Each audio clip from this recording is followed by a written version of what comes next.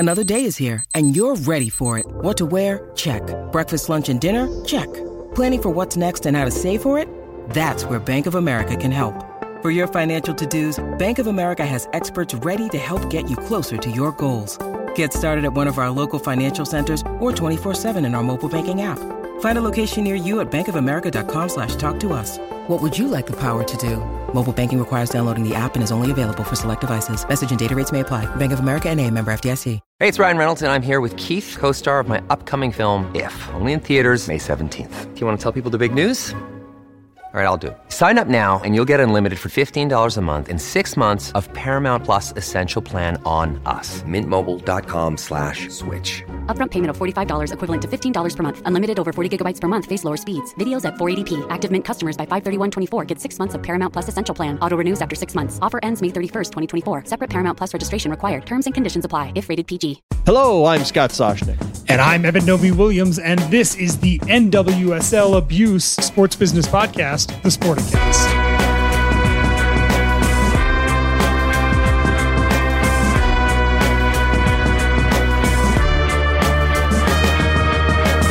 Once again, you went literal. All right, so everybody knows where we are. I didn't want to sound too excited either, because this is obviously, not a positive topic at all. Scott. Yeah. Maybe here we go again. I just, man, oh man. At least we have the final, the report is in.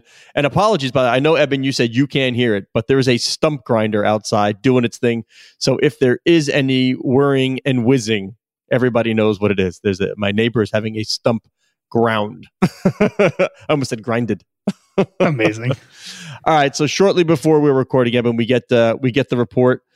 Sally Yates, former Deputy Attorney General, doing a report for U.S. Soccer on the NWSL. And amazingly to me, I mean, the findings are not surprising at all because we've heard so many stories over it's been about a year now, right? It's been a long time. Surprising to me is just how pervasive this was, the abusive atmosphere, how known it was, how condoned it was, how covered up it was. I mean, the anecdotes that stood out with me, and then I'll let you go wherever you want, but the anecdotes that stood out with me is that one coach got fired because he was he was having a consensual but sort of coercive relationships. So he gets fired, and then he signs on with a new team, and the old team says nothing.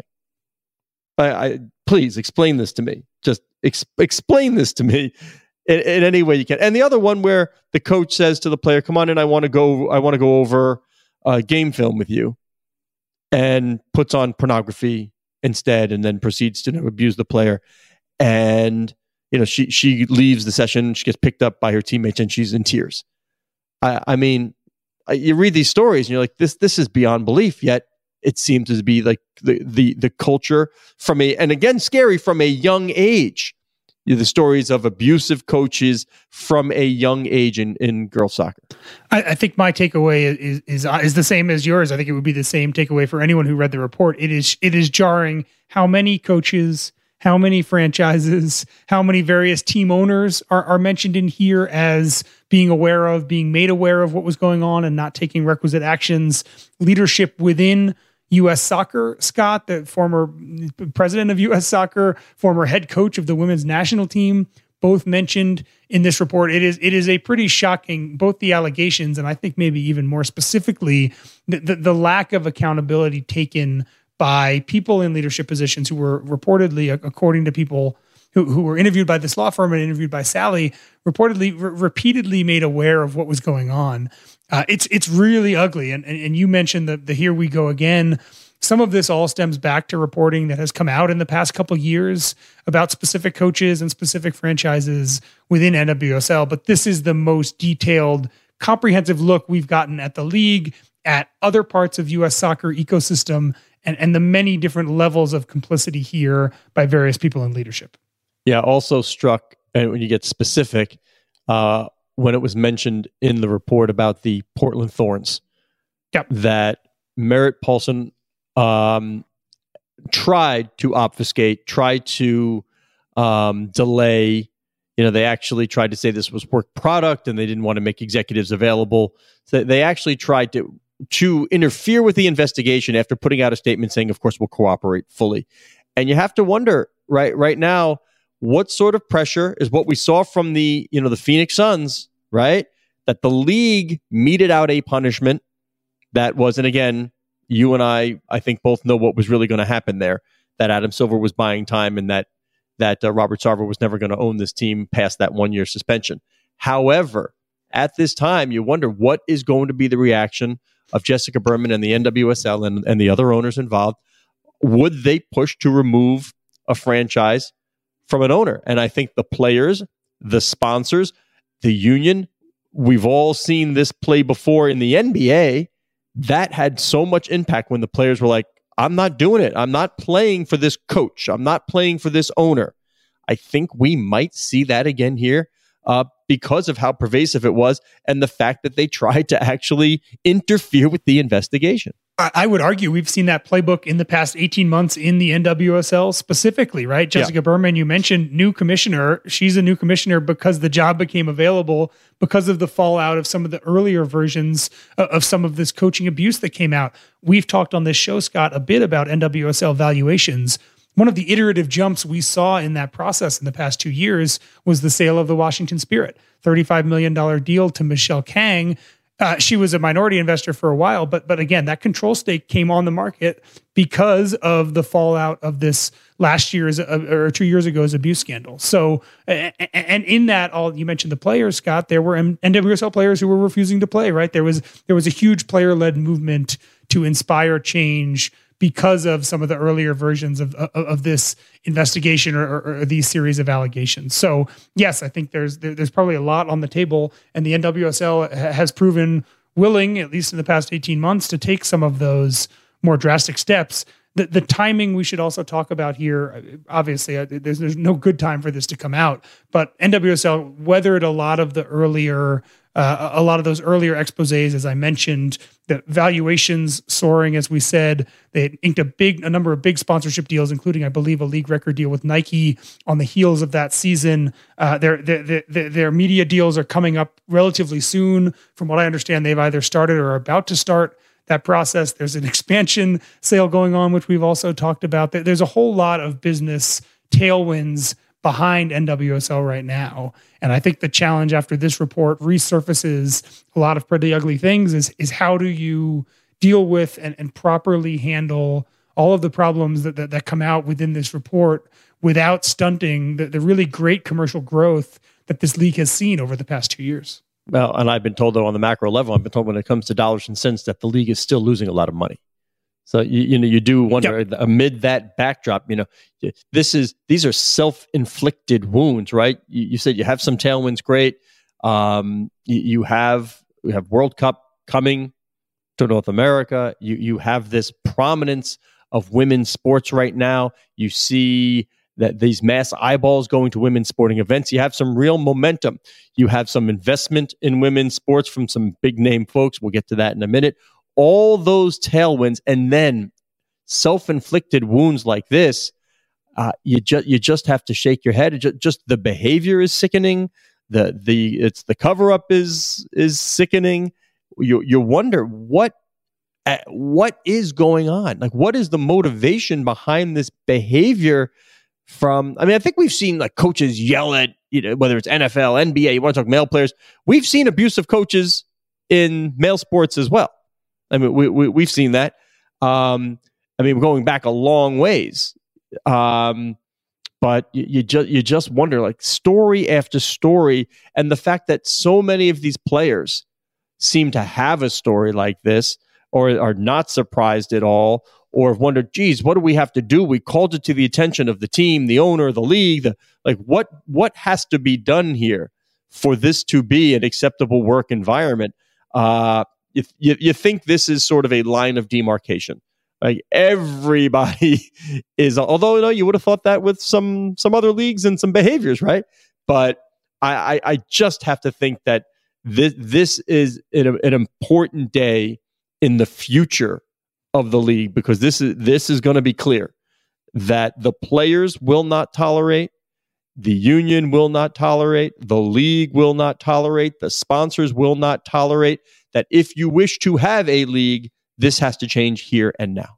I think it's a good point that this is almost nothing in here is obviously not unique to women's soccer or unique to the NWSL. You mentioned Sarver. We have plenty of evidence in big time men's sports of owners behaving poorly. What happened with the Blackhawks in the past year is a staff employee who was sexually abusive of players.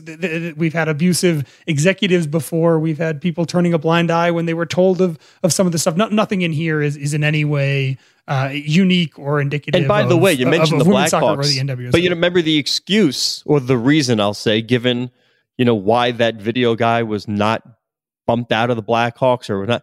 Well, remember, hey, things were going well in the playoffs. We thought we had a chance at the Stanley Cup. The Stanley Cup playoffs. Things were going well in the playoffs. We can't worry about what this guy's doing over here. I mean, we're in the playoffs and we're playing well. Why do we want to upset that apple cart?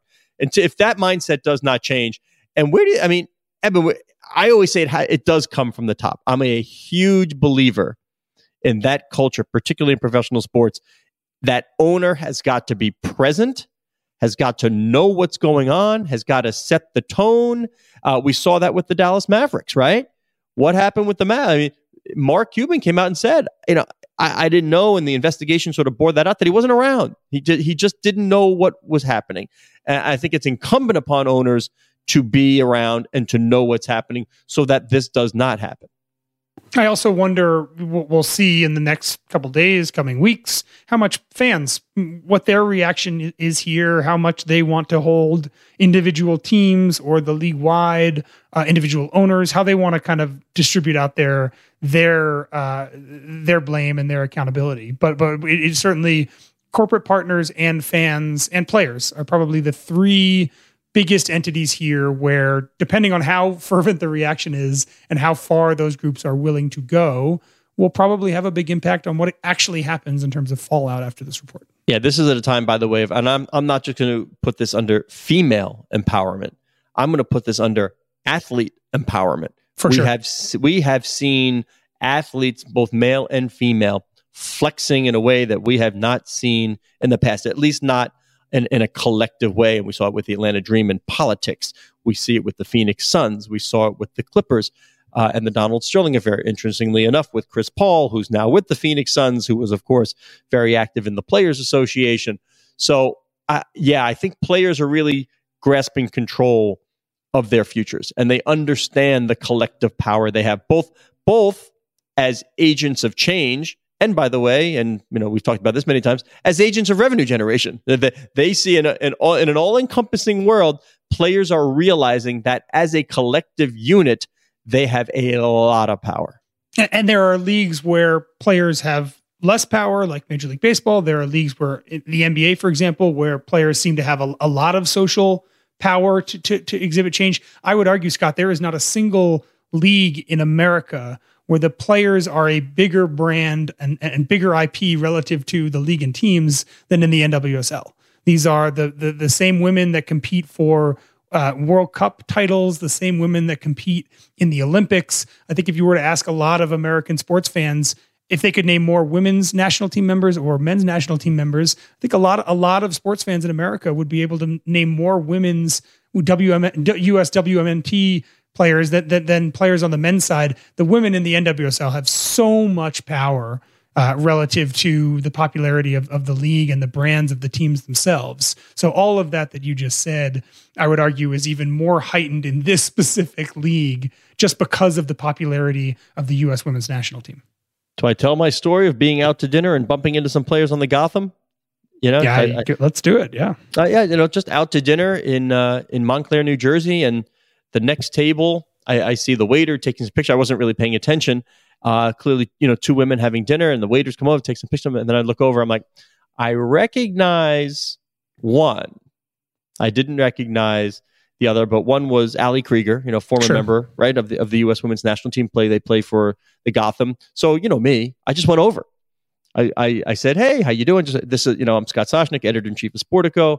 We do a lot with women's events. You guys should come. So I sat down. I actually called Jessica Berman, the commissioner of the NWSL, put her on speakerphone. Hey, I'm here with a couple of your players. So it's just a little, she picked up and we had a little conversation with the three of us, which was fun.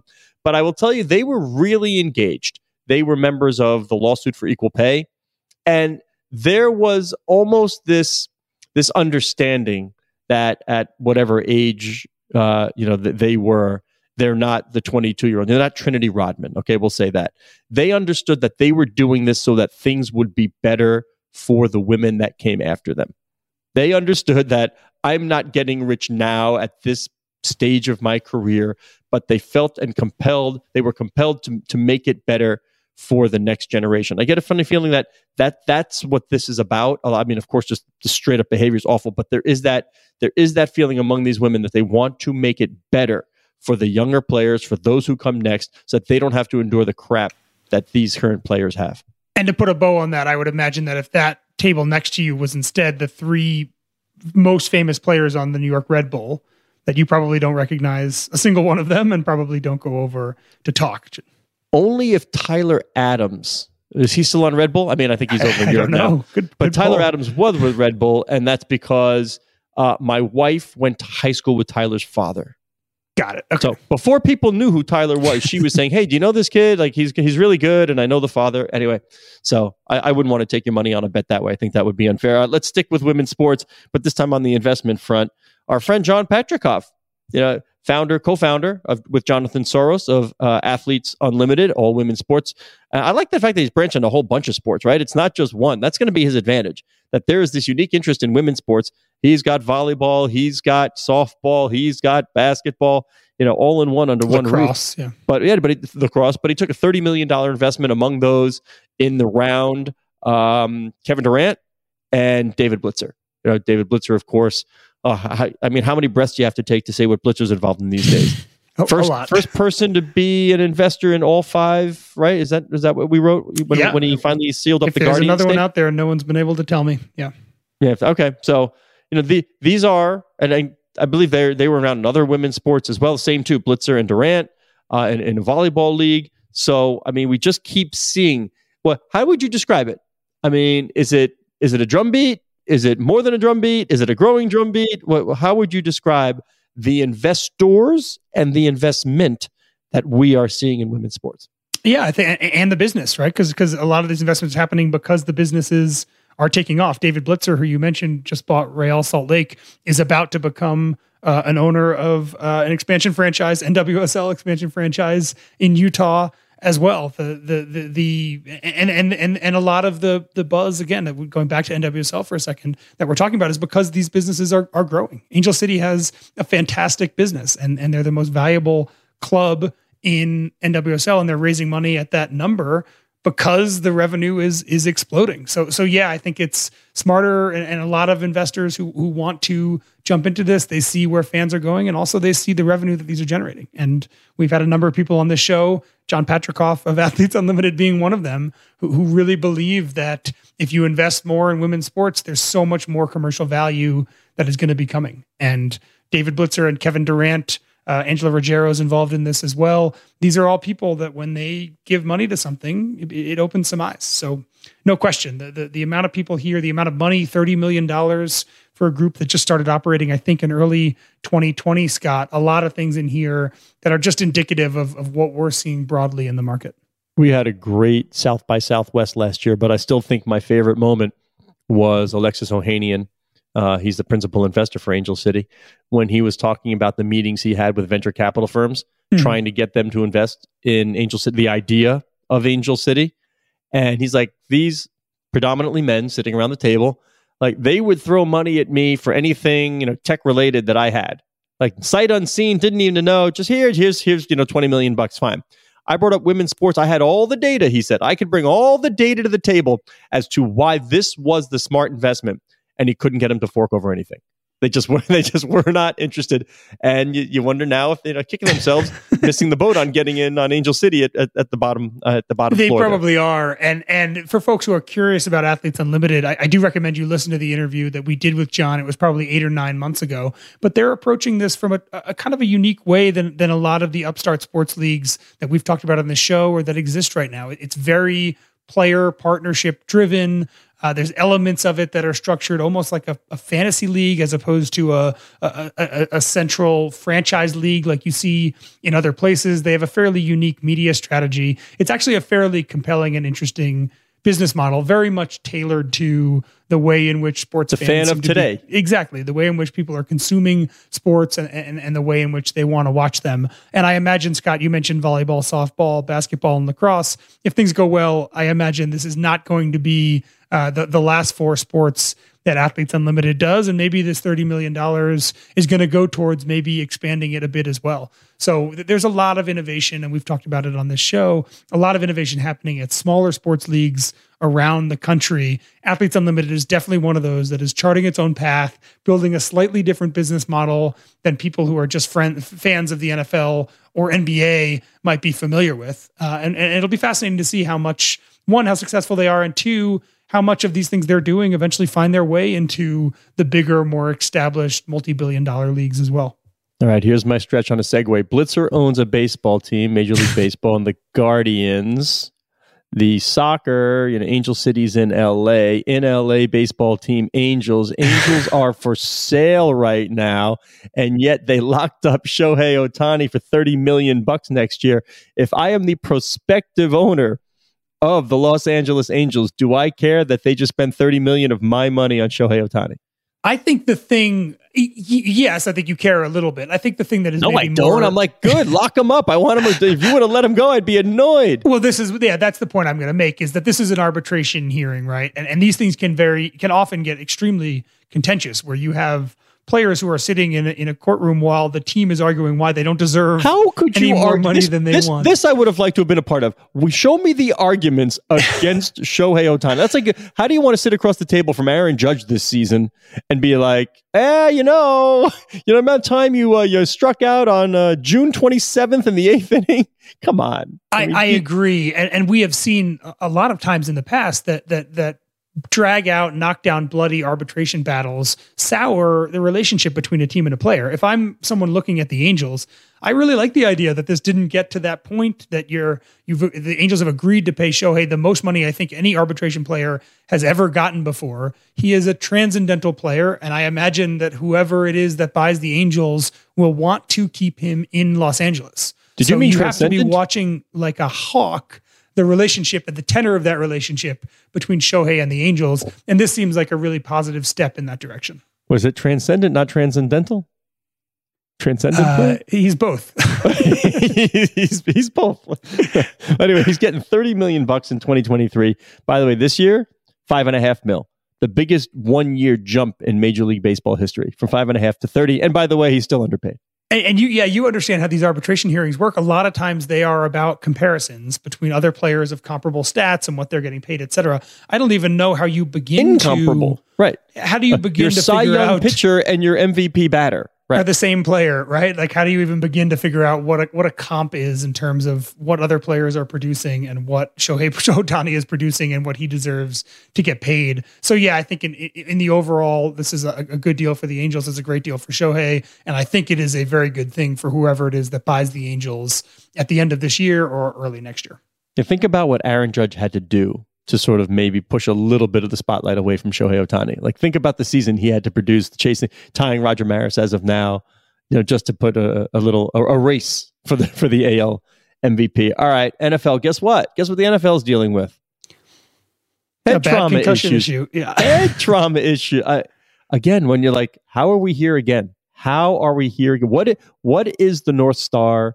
What is the guiding principle? If you're a coach, if you're a team doctor, what is the guiding principle? And I mean, we have a focus on Tua and the Dolphins, of course, because he was hurt, he had head trauma.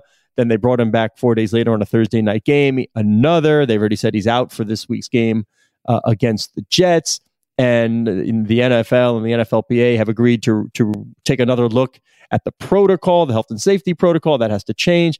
I just don't understand how we're still here. How are we here again?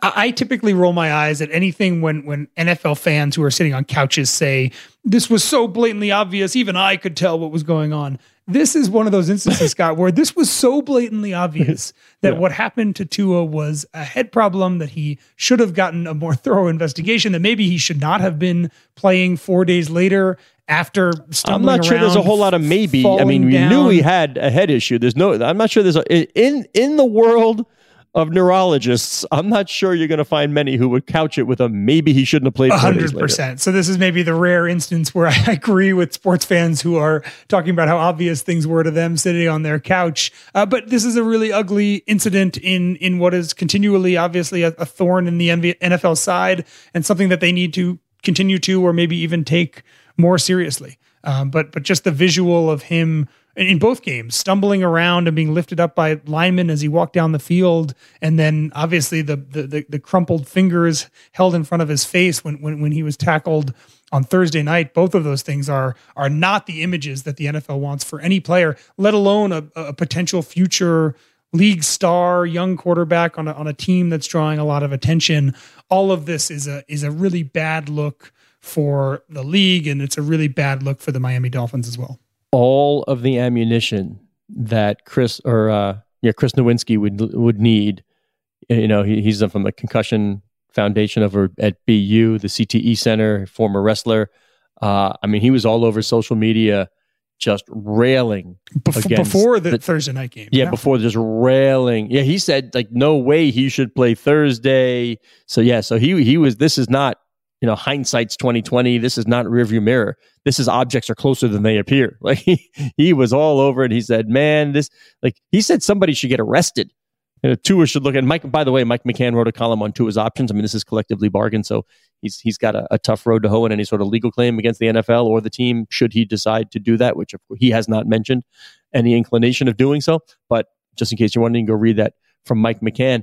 And again, but I will say, again, I go macro level from the effect on the NFL's business. To me, it's another big yawn.